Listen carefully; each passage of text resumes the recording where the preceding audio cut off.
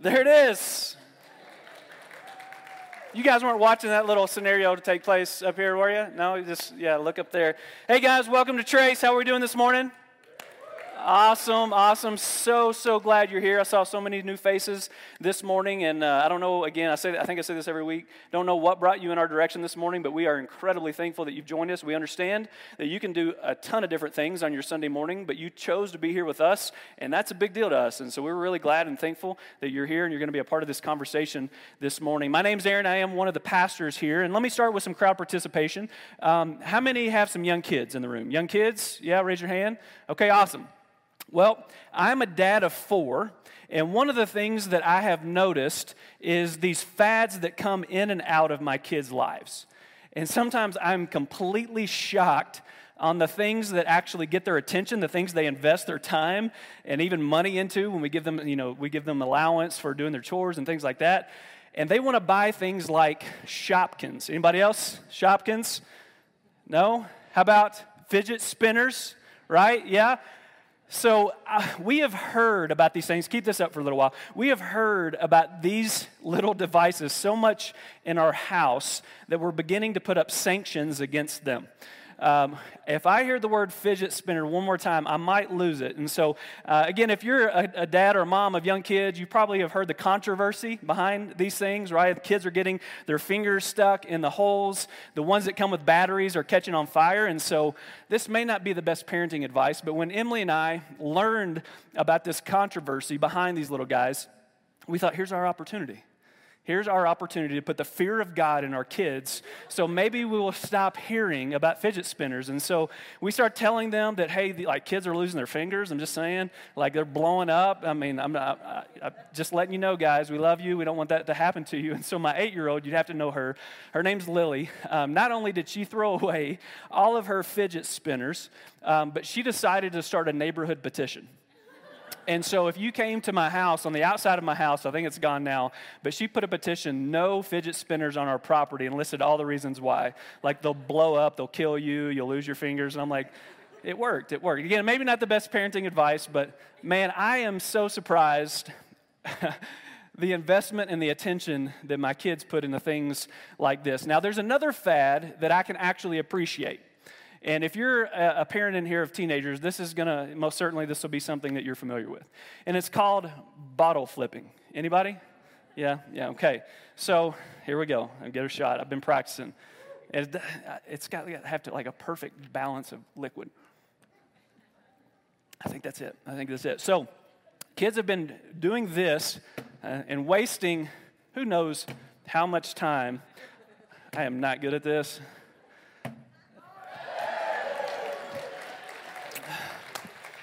So, but what's happened is that this has gotten too easy for too many kids.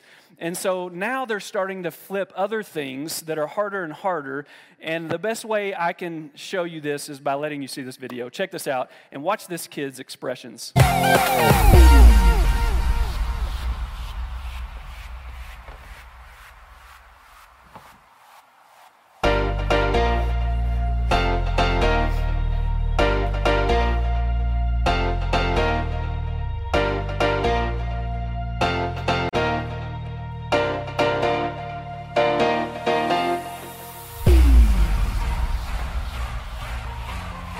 After hours and hours, look at this. There's no telling how many hours. You got a crayon. That wasn't enough. So many hours later.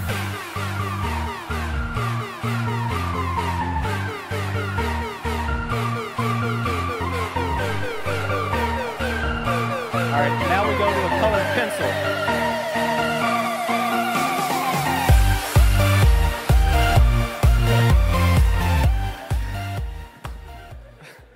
Who knows how much time was wasted on trying to get a colored pencil to stay on it. But hey, I got to give the guy credit. That was actually really cool, and the kid inside of me can appreciate that. So why do I share all of this with you? Guys, I really am surprised these days, and maybe I shouldn't be, but I'm surprised by the things that elicit a response out of us. And at the same time, I'm also surprised what doesn't get a response out of us. And even for the things that do get a response out of us, what does that response look like? And what does that say about us? For instance, if you're driving down the road and you see a horrible accident, or maybe you hear of the latest tragedy of someone in Colorado Springs taking their own life, is our first response to want to know more details, to look and observe and see what happened, to get as much information as possible, or is our first response to pray? To pray for the people involved, because, man, one of the things that seems to be happening is we're inoculated with so many tragedies. And I mean, I don't have my phone up here, but everybody is like a cameraman now, right? And so we've got videos of so many things happening. You can go online, you can see tons of really good things, but also really bad things that happen to people's lives. And we're becoming desensitized to the fact that behind each of these scenarios are people. People who have families, people who have kids and brothers and sisters and moms and dads.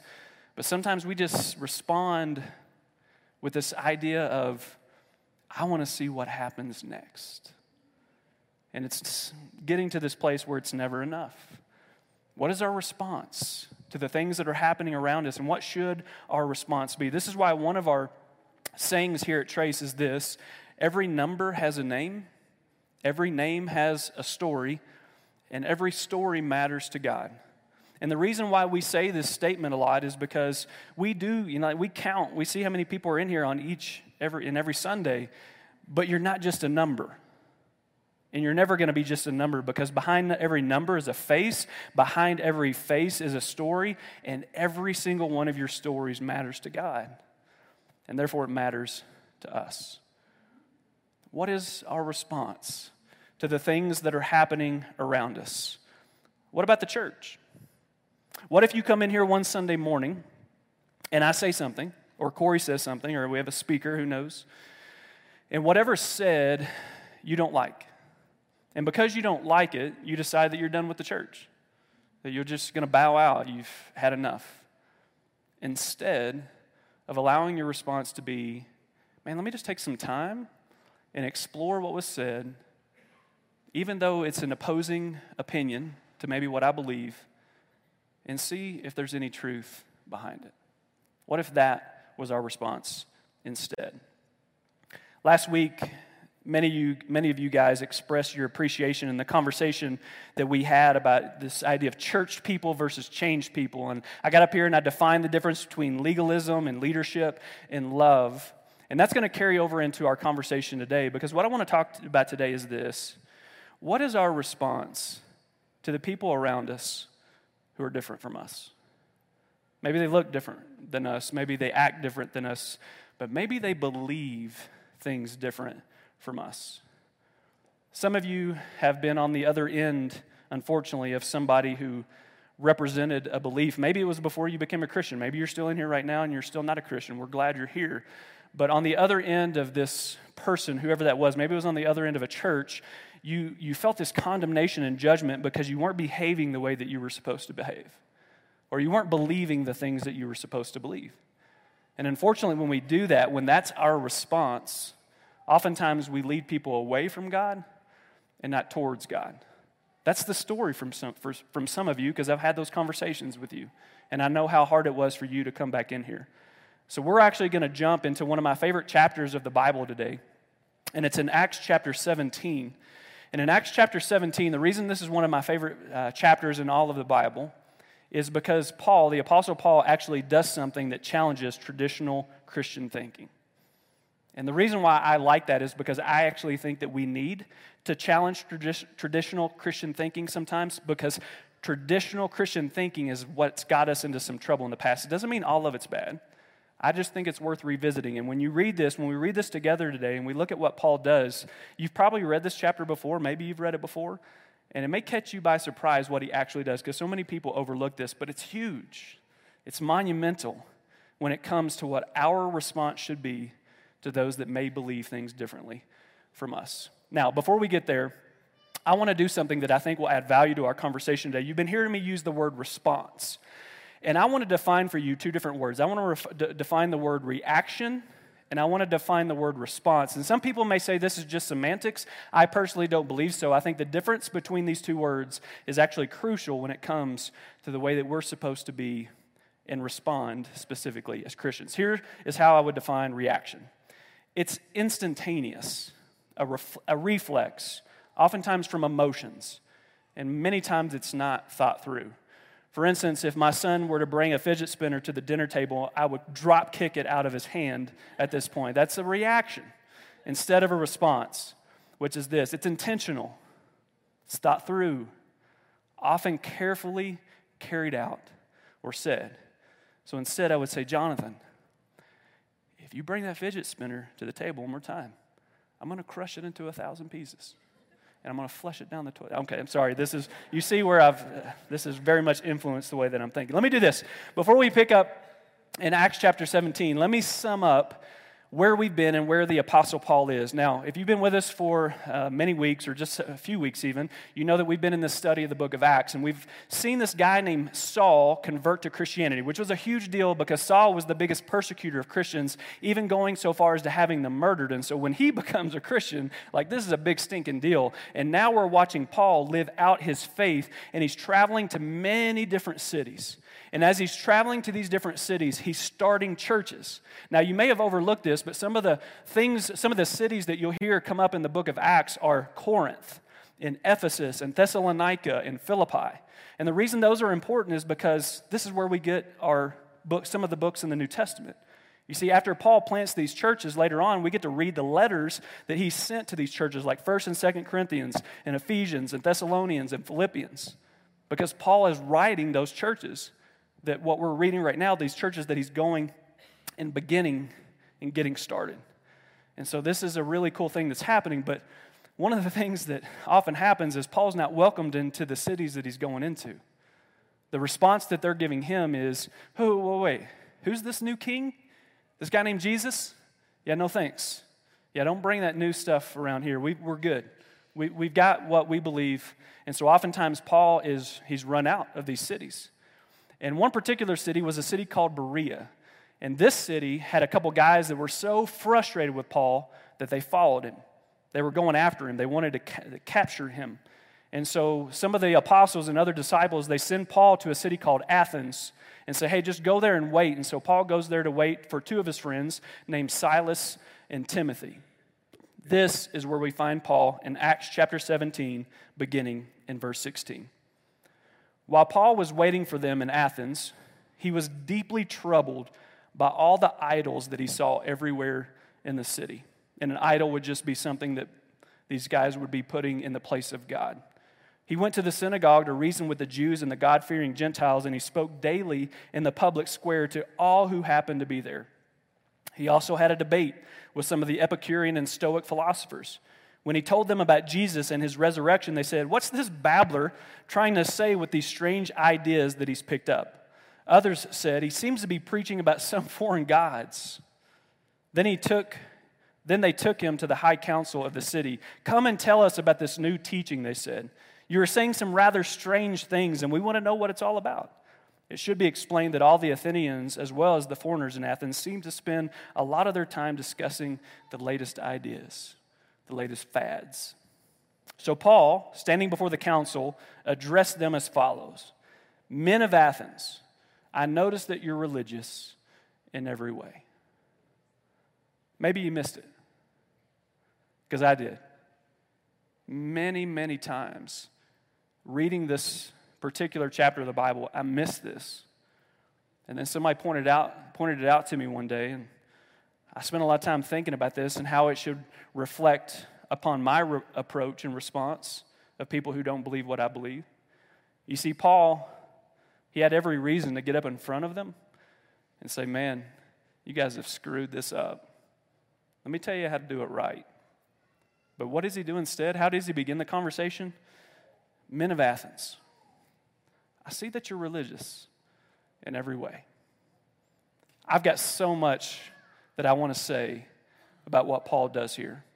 And so if you'll lean into this conversation, I think you'll come out of this both challenged and feeling refreshed in some of those maybe uncomfortable conversations or relationships you have with people at times that don't believe what you believe. Let me do this, and it's impossible for us to know what's going on in the mind of Paul, right? But let's just pretend. Let's speculate a little bit together this morning. I imagine Paul is walking through the city of Athens, and as he's noticing these different idols, these things they put up on a pedestal to worship, he's thinking to himself, man, these guys are wrong. Like, all of this is wrong. Why has nobody told them that they're wrong? They're worshiping the wrong God. Somebody's got to call these guys out. God doesn't believe this. God doesn't affirm this. Someone needs to let these guys know that they're wrong. So what's Paul doing? Maybe inside in his spirit, he's reacting. But then maybe, just maybe, God gets his attention and says, whoa, whoa, whoa, whoa, Paul. You remember how messed up your life was? Do you remember how many things you were getting wrong? Do you remember how many people that you hurt? And you did it in my name? That's actually what it means to take the Lord's name in vain, doing things in the name of God, when God says, I don't want anything to do with that. And maybe Paul steps back, takes a deep breath, and he thinks, I can't react here. I need to respond.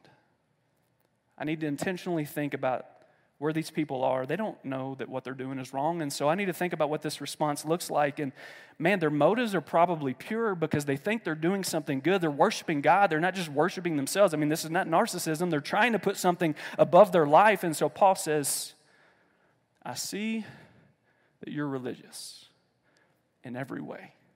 Keep this up here for a second.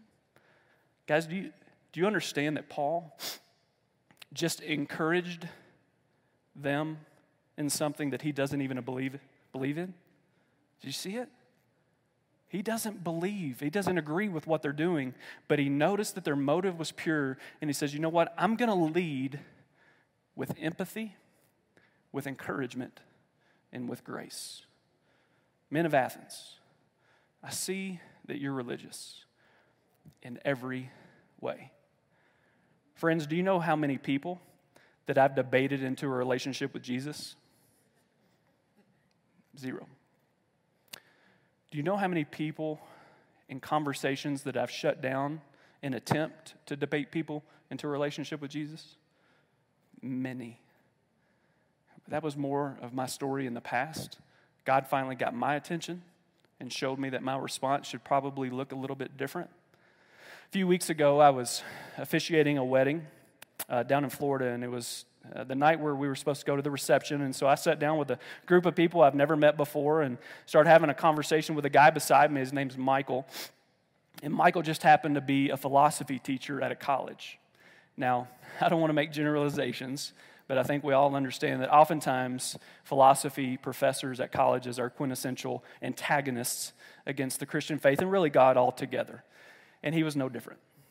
And Michael already kind of knew who I was just because I was the preacher, and he kind of knew my story from other people. And so he looked at me and said, Aaron, why did you get out of the health and wellness field and go into ministry? And I said, my first response to him was, Michael, do you believe in God? His quick response, nope. I said, well, it's kind of hard to explain then. And so I did my best to help him to understand the calling of God in my life and why I walked away from a previous career to pursue a new career. And he was very respectful, and he listened to me and nodded his head. And then I invited his critique. Man, why is it, Michael? Why is it that you have so much trouble believing in God? And I allowed Michael to have the space to speak about his critique and his doubt of all of this stuff being real or true. And here's what I know, guys. Listen to me. I've studied the Bible and apologetics, which is just a fancy word for how to defend the Christian faith. I've done that long enough to have a wheelbase full of knowledge to where I could have sat there with Michael and debated him for a long time.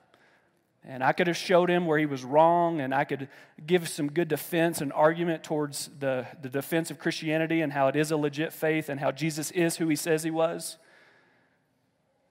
But I've learned with guys like Michael, I can leave more value in his life that God could maybe do something with later by just letting Michael know, I just want to hear your position, man. Just tell me what you believe. Tell me why you believe it.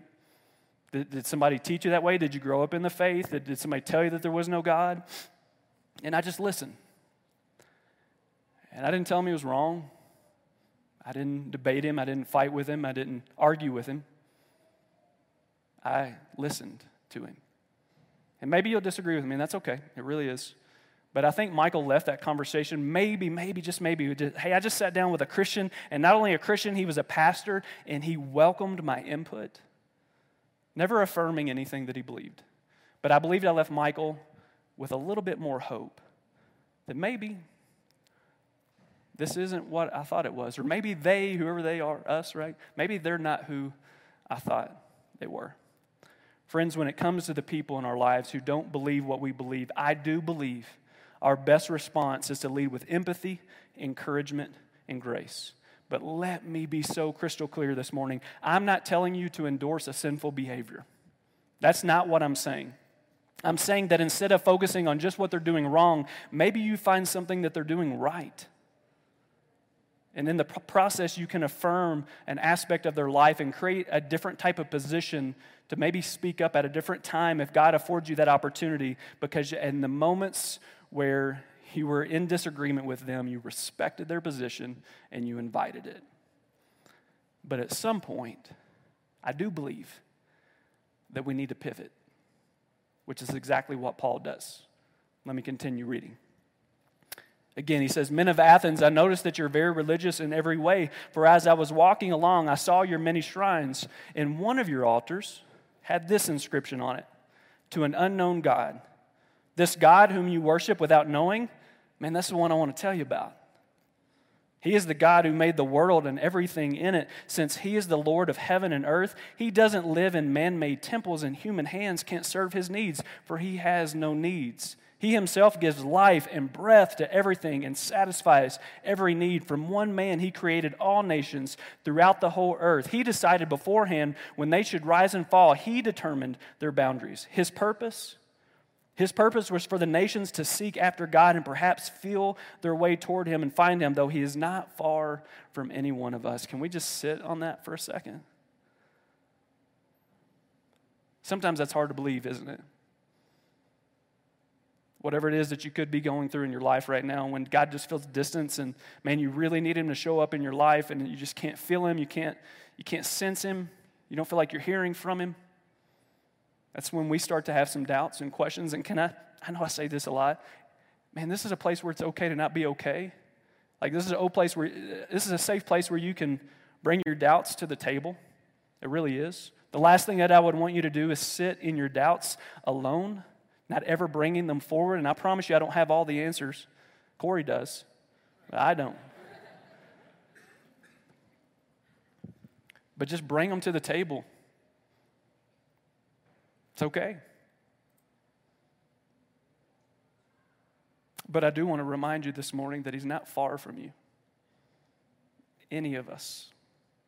For in Him we live and move and exist. And as some of your own poets have said, we are His offspring. And since this is true, we shouldn't think of God as an idol designed by craftsmen from gold or silver or stone.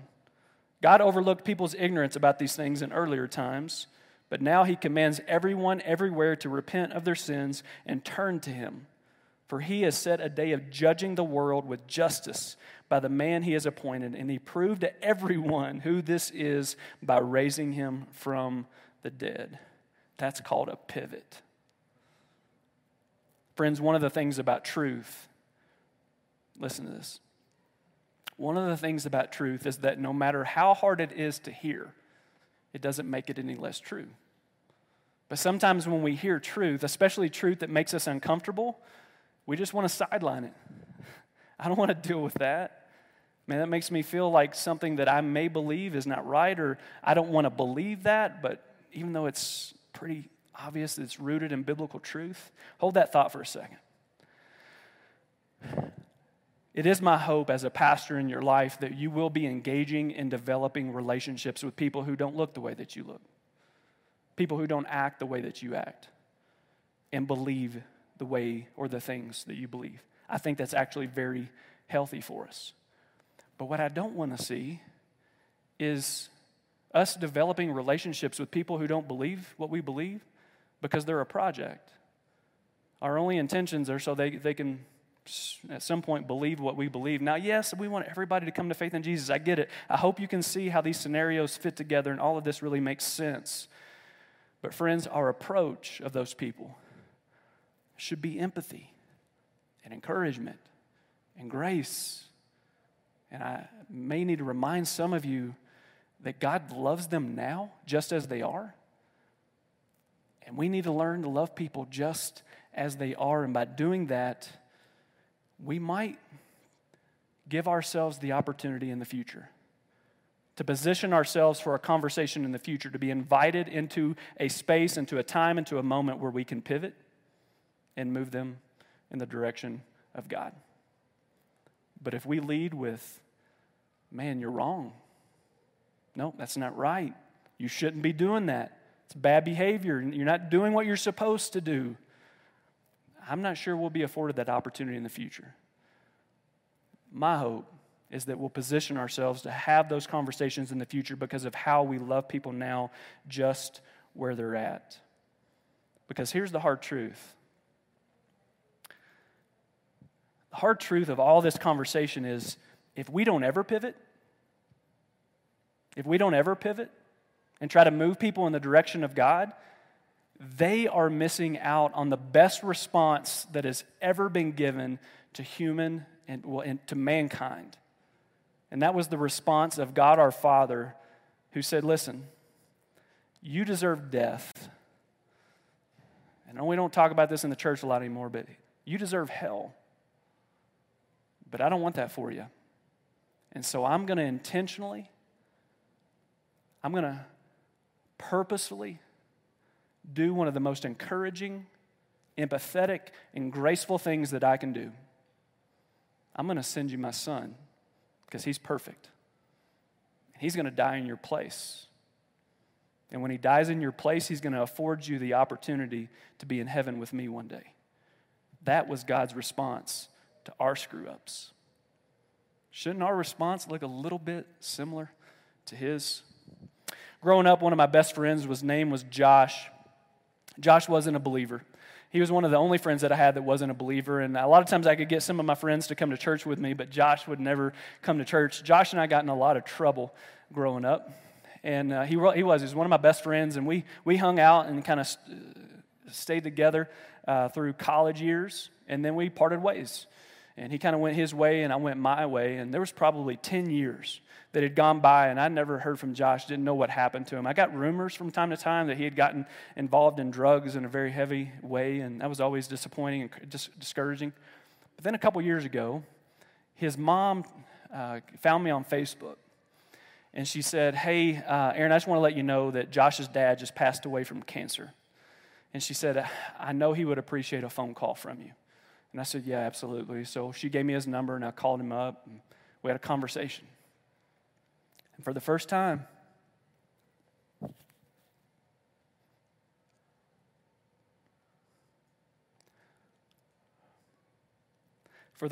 in Josh's life, he was willing to invite me into that conversation about faith. You see, if we lead on the front end in our relationships with things like empathy and encouragement and grace, you never know when God's going to give you that pivotal moment. And oftentimes those pivotal moments are when people invite you into them. I should make clear that that's what happened in Paul's life. He was invited to come and speak with them. Friends, sometimes we try to force this, don't we? Sometimes we try to force what we believe on others. And what I would liken this to is something called fertilizer burn. And this is the horticulturalist in me, sorry, but you know, we put fertilizer on things because we want them to grow. You put them on flowers because you want them to grow faster and have bigger blooms. You put them on your grass because you want it to be greener. You put them on crops so that you can yield more crops. But if you put too much fertilizer on something, what happens? You kill it. Too much of even a good thing at the wrong time as well can actually kill something.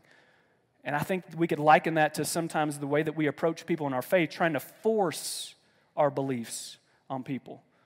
Not at the right time, when it was uninvited, before we led with empathy and encouragement and grace. Friends, don't Don't allow fertilizer burn to happen in your life, especially in the lives of those around you. Engage, invest in people's lives that look very different from you, people who believe differently from you. And yes, pray for the opportunity one day that you'll be invited into a bigger conversation where you can pivot, just like the Apostle Paul did, and move them in the direction of Jesus. I'm learning that if you lead with the right things, God will often create the opportunity. So let me give you 3 takeaways, and here they are. Today, some of you need to stop forcing your beliefs on others. Keep in mind this illustration of fertilizer burn, because too much of even a good thing can make it bad and damaging. So don't miss the opportunity to show others that you love them just where you're at, just where they are. Takeaway number 2, others in here need to start living more encouraging, empathetic, and grace-filled lives, especially towards those who are different from you. And instead of just pointing out where they're doing things wrong, be like the Apostle Paul. Take some time to empathize with them and even look for an area in their life where they can be encouraged. And then last, some of you in here, it's time to pivot.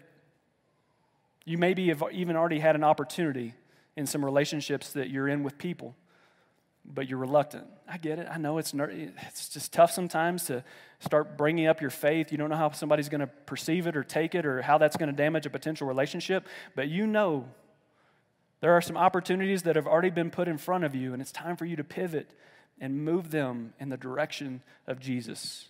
And just start by telling them what he means to you. Don't be weird. Just speak of Jesus. And friends, if we'll all do this together, if we'll take an action step together, we'll be like a well-oiled fidget spinner. I don't know why I just said that. My son's going to appreciate that. I didn't want to bring it full circle there. Guys, if we do this together, don't miss this. This is what I'm going to end on. If we do this together, if we do take an action step, whatever your action step looks like, hopefully you found yourself in this narrative somewhere that you know this is a move that I need to make. If we'll all take an action step together, this church, Trace Church, will start to respond the way that God wants us to respond and not react. Let me pray for us. Father, some of us, including myself, we feel like we need to force things to happen more quickly than they need to. I know I'm guilty of that, God, and you know that. I know there's some people in here that can identify with that, where we want to make things happen. We want to get things done. And we love Jesus, and we want other people to know Jesus. And sometimes we try to move in front of you, and we take that initiative upon ourselves, knowing that you're the one who actually moves and transforms human lives, and you're the one that can set up the right opportunity at the right time, oftentimes on the other end of a relationship where we've already invested love and empathy and encouragement and grace, loving people just where they're at. God, all of us have an action step that we probably need to take this morning. For some, they need to pivot. They've been reluctant about sharing their faith and about telling people about how much they really love Jesus and what he means to them in their lives, and man, it's time for them to pivot. Others need to learn what it looks like to invest in friendships with people who don't look the way they look, act the way they act, or believe what they believe. Father, all of us need to take a step towards you this morning. I pray you show us what that looks like. And in this moment of response that we're about to have together as a church, that you would make it clear what our move is. We pray this in Jesus' name. Everybody said, amen.